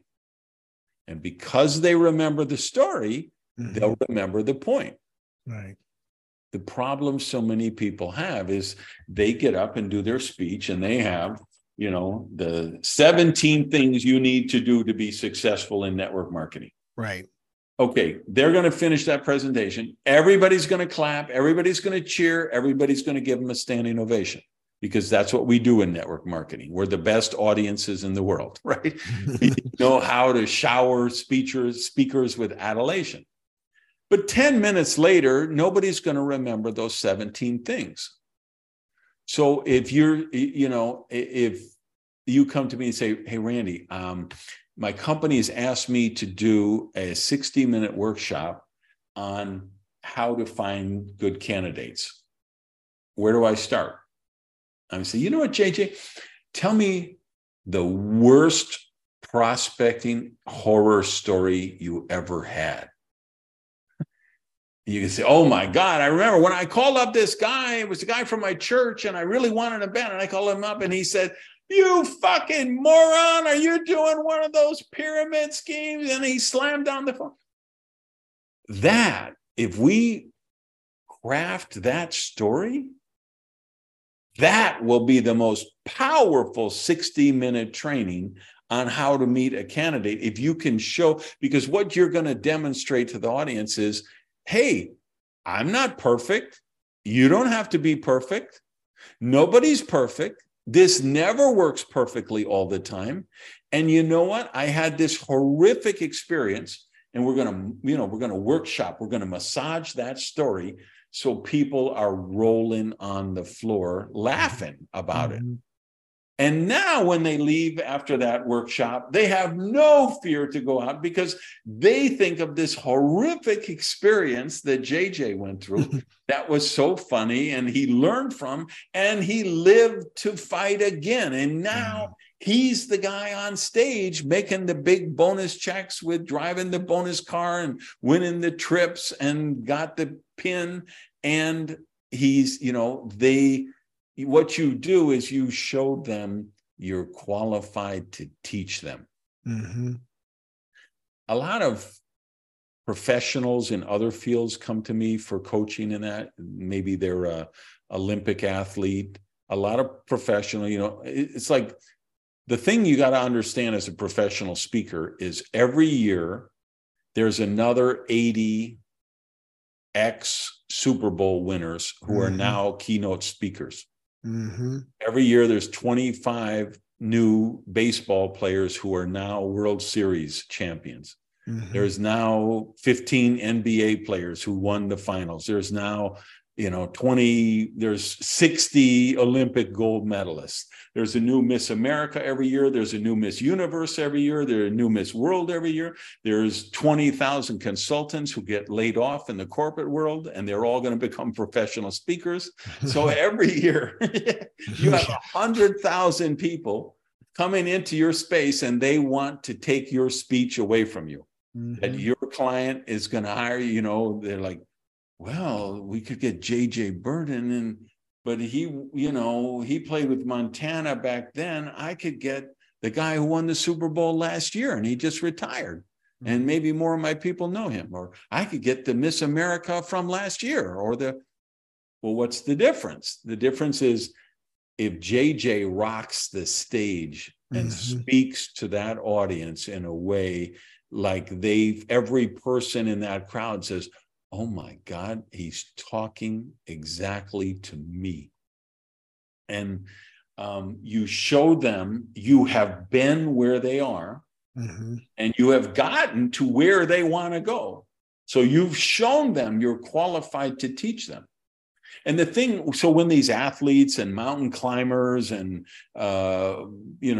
billionaires and all CEOs, founders, they come to me, they always want to tell their success stories. Right. But the story of how you won your World Series ring will never have the same impact as the story when you got cut from the Dodgers and went and served, bagged groceries for 8 months while you were working in independent ball, trying to work your way back to the show. That's the story they're going to remember, right? Yep. Now, the success stories can have the lessons too. We want to tell them, but the mistake most of the people do is they just tell their success story and they haven't related it to the audience. Right. Yes, I won 8 gold medals. I did it. You can do it too. And the audience is saying, fuck you. I never won 8 fucking gold medals. I never got invited to an Olympic team. I'm trying to pay my damn electric bill. Yeah. Who are you throwing this shit in my face? Whereas if that person would have come and talked about the 20 hours a day they were bleeding their fingers while they were training, now the guy or the gal in the audience would say, hey, I like this person. I can learn from this person. They speak to my soul. So I'm all the time working on my platform skills. And that's why I do that thing, because it's a creative high for me. And when I'm when I'm working, when I'm workshopping those stories with the people in that workshop, it's also helping me become a better presenter. Right. And so, and I watch everybody and I'm like, okay, look at how she did that. That was amazing. Or look at how she did that. That's horrible. Does she see how she just lost the audience there? Yeah. If I'm at a Cirque du Soleil show, I'm wondering, okay, how would this apply? How would I extrapolate this in my keynote speech? Mm-hmm. If I'm at a magic show with a magician, I'm saying, how could I extrapolate that in my platform? Mm-hmm. If I'm at a baseball game and they have some entertainment between innings on the Jumbotron, I'm saying, hey, how could I integrate that into my company convention?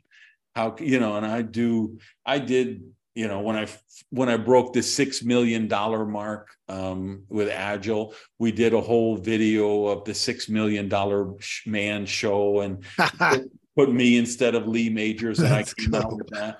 I did a speech called The Way of the Jedi one year, and I came out with complete Obi-Wan robes and lightsaber and everything. Yeah. And yeah. So you just say, how can I help the audience get this lesson? Because when I was starting off and I was so arrogant, people loved my seminars and they always came back because I gave them so much value. Because I just could. At that point, I was teaching, at the first, I was just teaching marketing seminars, right? And I can do marketing at a world-class level. So I can give you so much million-dollar ideas in a one-day seminar, you're happy as shit.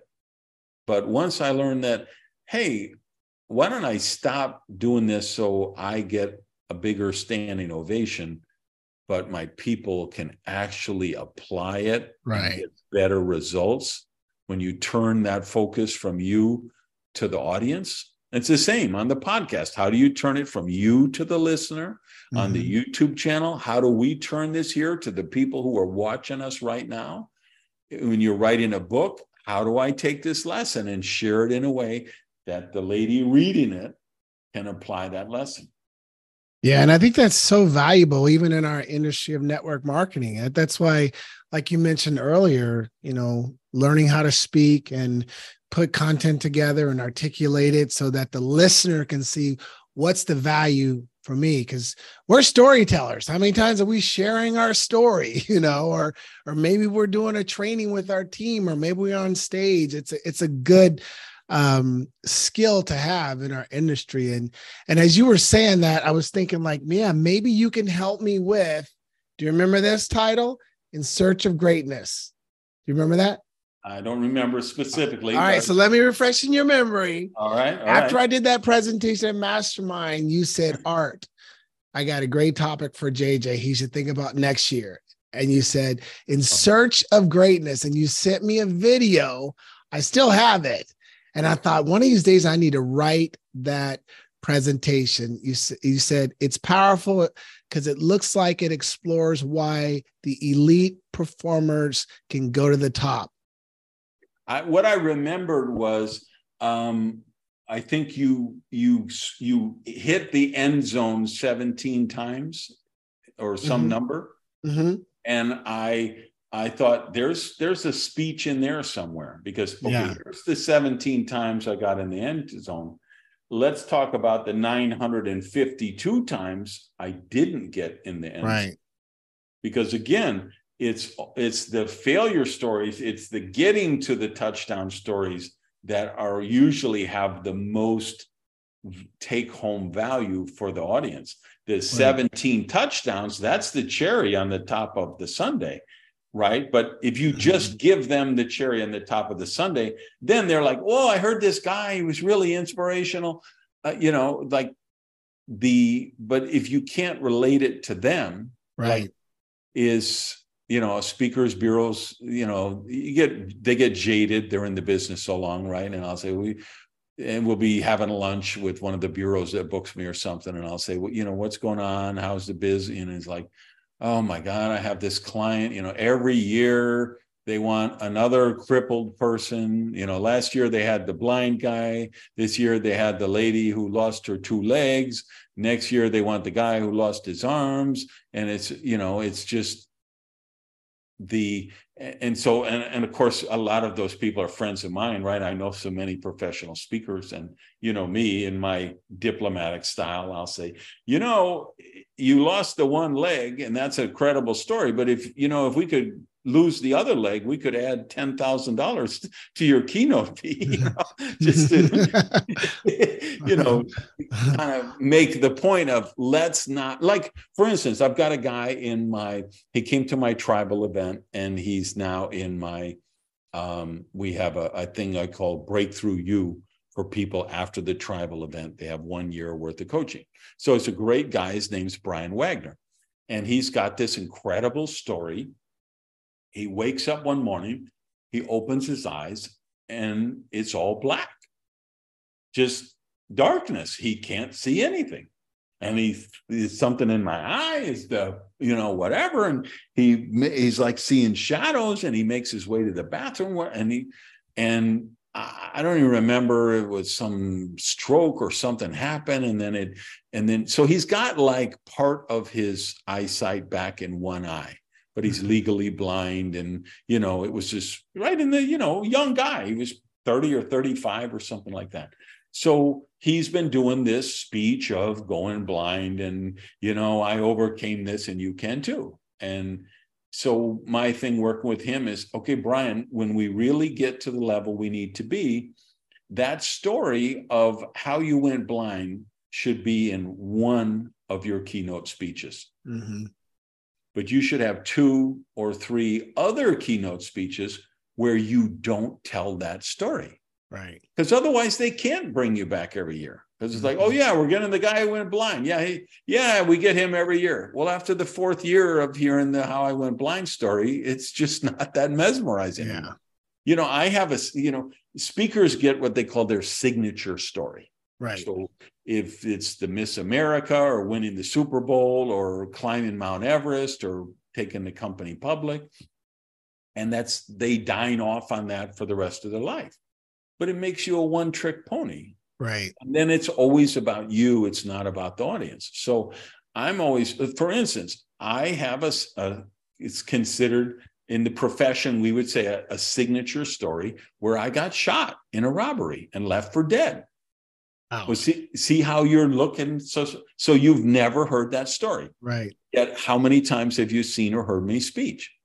Right. Yeah. Because I don't tell that every time, right? Because if I did, it would have no impact. I have a story of when I was in jail at armed robbery at 15 years old, and the guy who came in my jail cell and told me I didn't belong there, how that transformed my life. I have the story of losing my restaurant and having the IRS seize it and being $55,000 in debt, right? I'm just and I have stories of being a multi-million-dollar producer and being the highest income rank in the world and all of that stuff. But again, I'm getting the material from my life, and I'm asking, what is the lesson? What is the takeaway for the audience? Right. And I'm changing it up. So I like Art, right? Art has had me be the opening keynote speaker at every mastermind he's had. And this is like the 20th year now, this year or something. Mm-hmm. If I just tell the same signature story after 2 years or 3 years, they're going to say, okay, we love you, but you're a one-trick pony. It's got and it's the same when you're running a direct selling organization like we have with thousands and thousands of people. You're going to have, let's say it's 3 major events a year. My belief, I don't know what yours is, but my belief is, and every client I work with, I say, all right, you're going to have 3, sometimes 4 major events a year. And at every major event, there has to be a training on how to meet people and work a candidate list.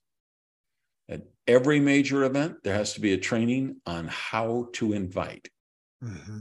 Every major event, there has to be a training on how to follow up.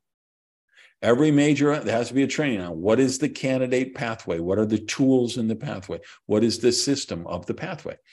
And if you do the same shit every 3 months, people will stop coming to the event. Mm-hmm. So our job as leaders in direct selling is the same job as seminar leaders or workshop leaders, which is, okay, how do I keep this material fresh? Okay, Jimmy Buffett does 80 concerts a year, and he's been doing it every year for 40 years. You know how many times he sang Cheeseburger in Paradise? But if you ever went to a Jimmy Buffett concert and he didn't sing Cheeseburger in Paradise, you would say, what a ripoff that was. My favorite Jimmy Buffett song, and he didn't sing it. When Blake Shelton comes to town, he's got to sing Austin. You know, when Lady Gaga comes, she's got to do her thing. When she, right? They learn, okay, I can't sing this the way I would knowing that I'm singing it for the 10,532nd time. Mm-hmm. I have to sing this for those two ladies in the front row who have never been to one of my concerts before. Right. So if I'm doing a convention, if you're doing a convention, if we're doing mastermind event, right? We know, okay, I got Sarah Robbins there. We've got Wes Linden there. We've got, on and on and on. How do I make this fresh? So even Sarah Robbins, who's a rock star in the profession, who's done 59 trainings herself on how to meet new people, how could I present it in a way that she'd say, oh, there's a fresh idea there? Mm-hmm. And you do it with the stories, you do it with the case studies, you do it with the humor.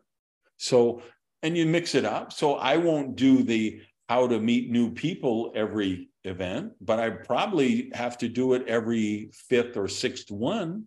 Mm-hmm. So if I'm in like you're in the company for 17 years, right? There's going to be people, this will be the 7th time they've heard JJ Birden do how to follow up. Mm-hmm. You have to do it because 30% of the people in the audience, they weren't in the company right 90 days ago. They've never heard a how to follow up training. So you have to have it on the program for them, but you have to keep it fresh enough so it still keeps the other people enamored with it. And that's why we have to work on honing our skills and mastering our craft so much. Yeah. Good stuff. It's good. Anything else on your list? Oh, let's see. Well, I said, I got to ask Randy this question. Since we consider you a veteran. No, you're an OG. You're an OG. So, I mean, what would you like to see happen in our industry?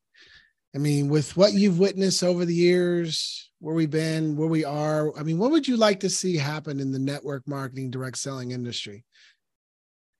What I want to see happen is what I'm actively working toward with Jaime right now, is we're creating this portal, a vertical online portal for people in direct selling, the people who want to do it the right way. Mm-hmm. That's what this Duplication Nation site is all about. Everything, including this podcast, is just an offshoot of this. We're building a media outlet for people in direct selling who want to do it the right way. And what I want to see happen, what Jaime wants to see happen, and I think we're creating a virtual nation, Duplication Nation. And we're bestowing citizenship on people anywhere in the world, in any country, who say, no, I want to live in Duplication Nation. I want to be able to go to this site and find a blog on recruiting tips and a video on how to meet people and a newsletter that shows me how to be a better leader. And so we're doing podcasts, we're doing the YouTube, we're put on social media channels. We're going to start, it's probably not ready by the time people watch this show, but we're starting an advice column. Ask the Guys, where they can just submit a question or record a video and send it, and Jaime and I are going to answer them and post it on the site. So it'll be like, Dear Abby or Ann Landers or whatever, but just for direct selling, where, you got the pair of us with these decades of experience at a really, really high level where, people can afford to hire us, right? At the fees we charge. We're doing $1 million plus contracts with companies. Somebody who's making $5,000 a month with Melaleuca probably can't afford us for advice, right? That's why we do the newsletters and this show and this stuff. So we try to provide as much free stuff as possible. But we want to have that. So what we're going to do, this advice column, and then people can, submit their question, and then we'll find the ones that help the most people, and we'll answer them on the site. So, big picture, what are we doing? We want to take the profession back from the MLM crypto scams and the Ponzi schemes and the hustlers. We have, here's the people where we've got to worry, we've got to fix in the profession. The first are the zombies. They're just the ones, they're already dead, but they haven't laid down yet. They're just, going from company to company to company, sucking the brains out of people, right? Then you have the dinosaurs. They've never changed with the times. They still think they're going to build a business, handing out dead doctors don't lie cassette tapes. They're doing training on, I was working with a guy and he sent me this training outline, and he's on how to meet people, and he's training them on how to approach someone when they're in it was the bank or the post office. And I said, dude, do you understand that 60% of the people who are going to watch this training have never been in a bank in their life? Okay, if you're 28 years old in America, you have never been in a bank. You don't even know what a bank is. You drive by and you see Wells Fargo but you never go in. You have Venmo or Cash App or whatever, a post office. 60% of the people, they have never been in a post office. Why would they? They don't even know what a postage stamp is. They don't know what an envelope is. They know what WhatsApp is, what Signal is, what Telegram is. They don't send, maybe grandma sends them a birthday card with a $20 bill in it once a year, but they don't go to the post office. So I'm like, dude, you have to make this relevant for what's going on. Just like you said, hey, what am I doing different? Social media. 17 years ago, we didn't have social media, right? So we have a lot of dinosaurs who are still teaching the same shit from the 80s that doesn't work anymore. I mean, literally, at least once a week, I'm going to log into LinkedIn because I go like once a week just to check the messages, and then I'll post like whatever my podcast is. And there will be, hi, Randy, just a shot in the dark, but... do you it's just one of those Amway pitches and I'm like, oh my God, this is the Amway pitch I was doing 40 years ago. Are they still doing this shit? Hey, Randy, do you keep your options open? Oh, I know. It's like, so we have the dinosaurs, and then we have the terrorists. We have the people who steal distributors, game the system, join the crypto scams and everything. So those are, we have to, that's what we're doing. The other thing Jaime and I are doing is we have a paid newsletter called MLM Confidential. And it's a monthly newsletter, comes out by email. And we have a duplication how-to article every month, a leadership article every month, a section called The Dish, that kind of the news on what's happening in companies and who's going where and what, and then a challenge every month, right? And because we believe if we educate people, that's how we handle the dinosaurs and the terrorists and the zombies. is we can inoculate our field against those people. If you don't know and you get prospected by some cockamamie Forex deal the first time, how would you know that it's not really congruent with network marketing? Yeah. If all you hear on the news is Bitcoin and cryptocurrency every day, why would and somebody comes to you with Go Global or Cifra or one of those scams, how would you know it's a scam? Yeah. You have to be educated. So that's where I want to see, I want to take the profession back from the grifters and get it to what it was for me. Yeah. A guy who was a high school dropout, wasn't getting scholarship offers, wasn't getting employment offers, was washing dishes, working my way up, and then saw those circles and saw leverage for the first time and realized, wow, I could be the first person in my family to ever become wealthy. I could be the first person in my family to ever create legacy and residual income and a viable entrepreneurship business. And that's the magic we have to get out there with.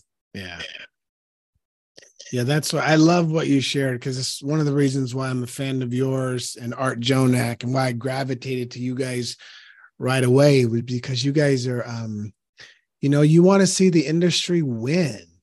You want to see people in the industry win, and you want to see everyone doing it right, representing it properly, be ambassadors of this powerful profession that gives everyone an opportunity who's willing to do what's necessary, So I think what you're sharing could be instrumental in helping that happen. It's a great industry to be a part of, from someone who was a professional athlete where everybody has their preconceived notions about all that. And I mean, it was great playing 9 years, but when the career was over, I still needed the transition. I didn't make legacy money. I still needed the transition. I needed to still take care of my family. And then I did a couple of different things. And then I was introduced to this profession. It was like right away, I got it. I was like, wow, this is, but not everyone gets the opportunity to really be educated properly and know what this industry is really about and what you need to do to be successful at it. And there is a right way to do it. So no, I think that's good. What you're working on. Imagine this. Here's a thought experiment for you. Take your career, the 9 years when you were starting football games in the National Football League, and pretend that it started in June 1st, 2023. You had the same exact 9-year career with the same exact stats.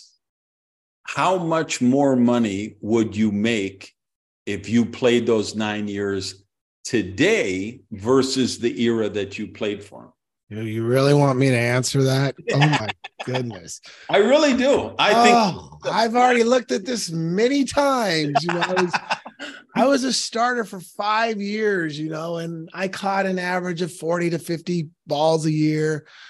Oh, and I did not, I played 9 years and I did not make what I would today. If I was playing, Randy, I'd probably make 30, 40 million probably. And I didn't make more than what you would have made back then. Oh, yeah. I mean, more. I mean, I didn't make anything remotely close to that. But I mean, like the kind of income I would make would be that legacy wealth. Yes. You know what I mean? Yeah. So I think this is the lesson for people who are looking at our profession today is they get the chance to play now at the new money level because of where we're at in the profession, what we've done with technology, what we're doing with social media, the way, just think back when you were, you didn't start as long ago as I did, but when we started, it was a big deal when the fax machine was invented, right? It was a big deal when we got DVDs. Then and the internet, Oh my God, when you're telling me you could log in to your back office and actually see what your volume is up to the second, that stuff that people taking, starting today wouldn't even think twice about, right? This is the era that I want people to understand, that they're in that era now where they can get the legacy income because of where we're at in the profession. And I believe we're going to look back in 2030 and 2035, and people are going to say, man, if I could have joined in 2023, in 2024, right after the pandemic and the lockdowns and the worldwide recessions and the hot war in Europe and all of those millions of people who were reevaluating their life after COVID and their careers, and the boom in remote work and home-based business and e-commerce. And oh my God, if only, that's what people are going to be saying in 2030 is, if only I would have joined in 2023. And right now, people watching, listening, it's 2023. Yeah.